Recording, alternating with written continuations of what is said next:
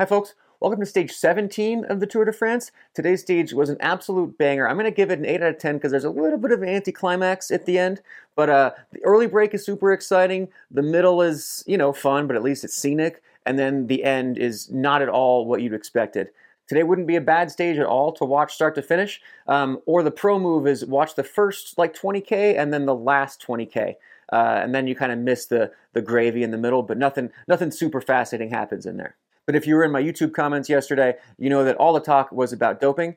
So we're going to get into it. Real quick, our sponsor today is 12 Speed. 12 Speed makes the Doormate, which they have two different versions of. It's a garage door clicker that attaches to your bike. One of them, the original sticks in your handlebar in, so it's just like real sneaky. You can't tell it's there, but just a little button that pairs like any garage door clicker. And then there's another one that fits on your stem cap or just on your handlebars. That's perfect for your town bike or your mountain bike. But it's only $40. You can get one for all your bikes. Check it out, 12speed.com. All right, let's talk about doping. I just got tons of comments, tons of DMs, tons of text messages yesterday saying, what the heck is going on here?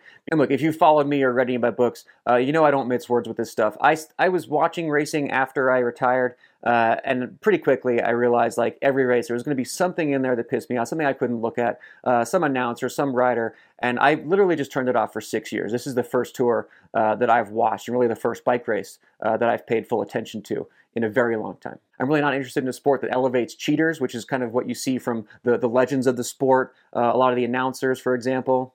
I think if you actually realize the sneaking around, the carrying of blood bags, the shady shit that some of those dudes were up to, you wouldn't want to be anywhere near them, and you certainly wouldn't want to be a fan of them. I'm also not interested in pro wrestling if that's what's going on the course. And no one's making me do this podcast. If I saw something that I thought was super alien, I would just turn it off and you just wouldn't see an episode that day. Or if that happens, it could be just because my Wi-Fi went out again. So I don't really know a lot of these guys. There's very few that I would go out on a limb for, but I will tell it like it is. I'll tell you what I think I saw yesterday. It was a big margin of victory, so I'll grant you that. It was a big margin of victory. It was the biggest margin. If you kind of extrapolate by the distance, it was the biggest TT victory in 50 years. That said, it was also the closest this tour has been before this stage up to that point. So 2 weeks in, they're still separated by 10 seconds. That hasn't happened, I think, ever.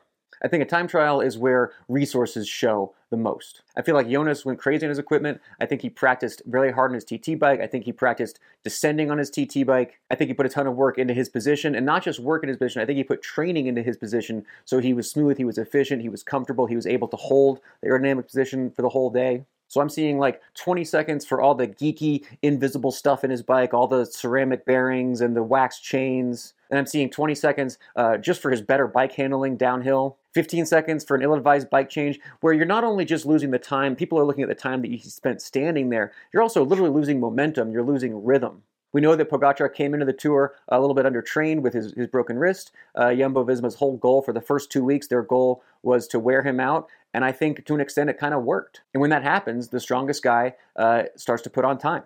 Is it weird that he put 3 minutes on Wout? Not really, given how hilly the course was. It was a lot of climbers at the top, and Wout has literally been in the wind for 2 weeks. Another question I got, is Jumbo dirty? People ask that because they're so dominant. No, they just have 4 times the budget. If you want to win a race, you go, and this is the old Team Sky move, you go oh, these are the 5 races I want to win. We have an unlimited budget. We're going to hire the podium at these guys.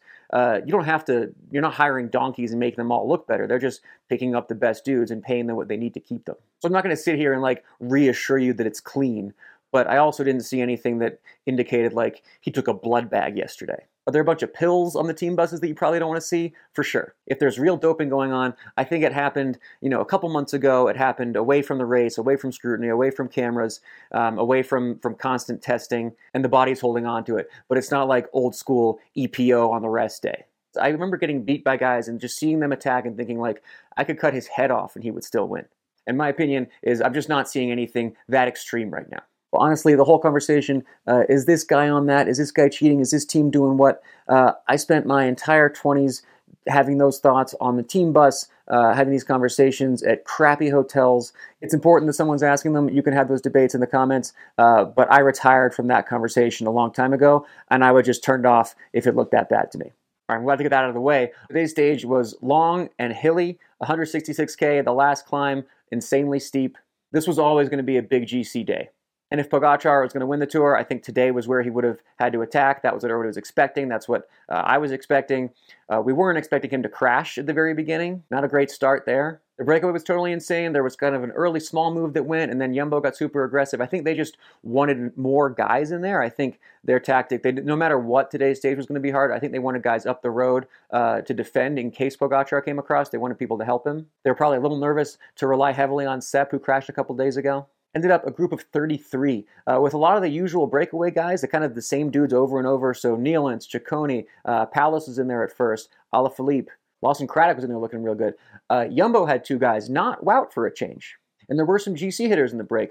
We had Gaudu, we had Yates, Bilbao. Those guys normally wouldn't be allowed into the break if you're in the top 10 overall, but given the kind of sizable time gaps, I think Jumbo was safe to we're going to keep it close. We're not going to give them a 20-minute gap. But they allowed some of those guys to have a leash and potentially battle it out for the stage win. Ciccone grabbed some more KOM points to solidify his lead. Paulus tried, but just not looking good.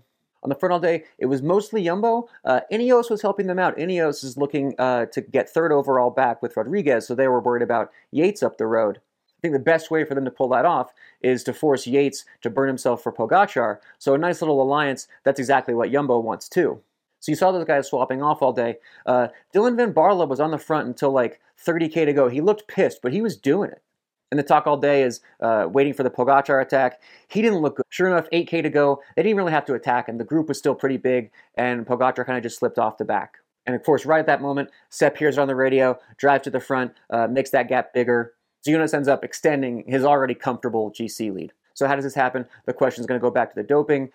What I saw is Jumbo has been trying to make it hard for 2 weeks, knowing that Pogacar came in without the depth with the wrist injury, and today's the day they cracked him. We're also in a sport that's very heavy on marginal gains. You know what's not a marginal gain? Crashing, so your thigh is swelling up, your knee is bleeding. Not a perfect day, not the day for Pogacar to have that little mishap. Up the road, Felix Gall, great ride by him, dropped the rest of the guys from breakaway, and that was a heavy hitter breakaway.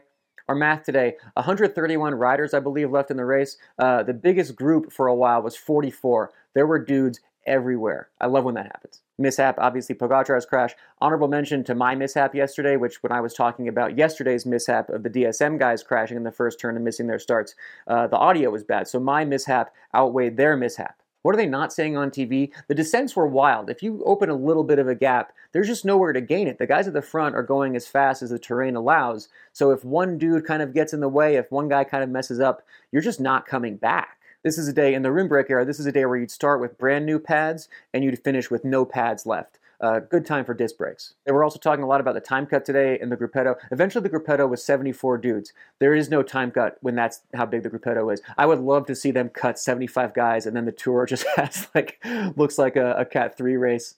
Armchair team director, I said this before in the race, way too many guys without gloves, especially on the downhills today. We saw Pogacar had a silly crash, Bernal fell, a lot of sliding. It's easy to put your hand out, that's kind of the instinct, and just everyone with their palms exposed. What's going on? Director, make them wear gloves. Armchair race organizer, they're doing time bonuses at the top of climbs. Pointless. Don't do that. The guy who can win the climbs doesn't need a time bonus. If I was watching in person, where do I want to be? There was a part on the final climb where there was a bunch of just big trucks and they were honking as the riders went by. I want to be as far away from that as possible. I just hate all that noise. You're there all day. I think I want to be in one of those glam vans. I want to try that out. I think this whole tour, you've been driving past folks who they've got their camper van set up. They've got an awning. They're probably grilling. Just looks great. I'll give that a shot today. I want the riders to ride past me with the drool and they're just miserable and I've got my feet up and I've never looked more comfortable in my life. I really want to rub that in their faces today. Unanswerable hypotheticals. What would happen today if Pogacar hadn't crashed? I think it didn't help. I think either way he's coming off. I think he comes off later. I think Pogacar has pushed it. He's tested his limits, and he's going to now just be defending second place, maybe going for a stage win here or there if somebody gives him a gift. But I think the cream has risen to the top. But I think Jumbo's tactics worked. They have the best team. They have the best guy. That's how it's going to be. So the rest of the stage race, from a GC perspective, the first 2 weeks were incredible. You guys focus on that. This is not normal to have that much of a GC battle the first 2 weeks. And now we're just going to have to look for something else to be excited about. And on that note, tomorrow's stage is one for the sprinters. Remember the sprinters? They've been at the back for the last, it feels like years now. But they've all been waiting for this. Let's see if they deliver. Let's see if they make it fun. We'll check it out tomorrow. That's it for me today. 12speed.com. Check out the Doormate, and I will see you tomorrow.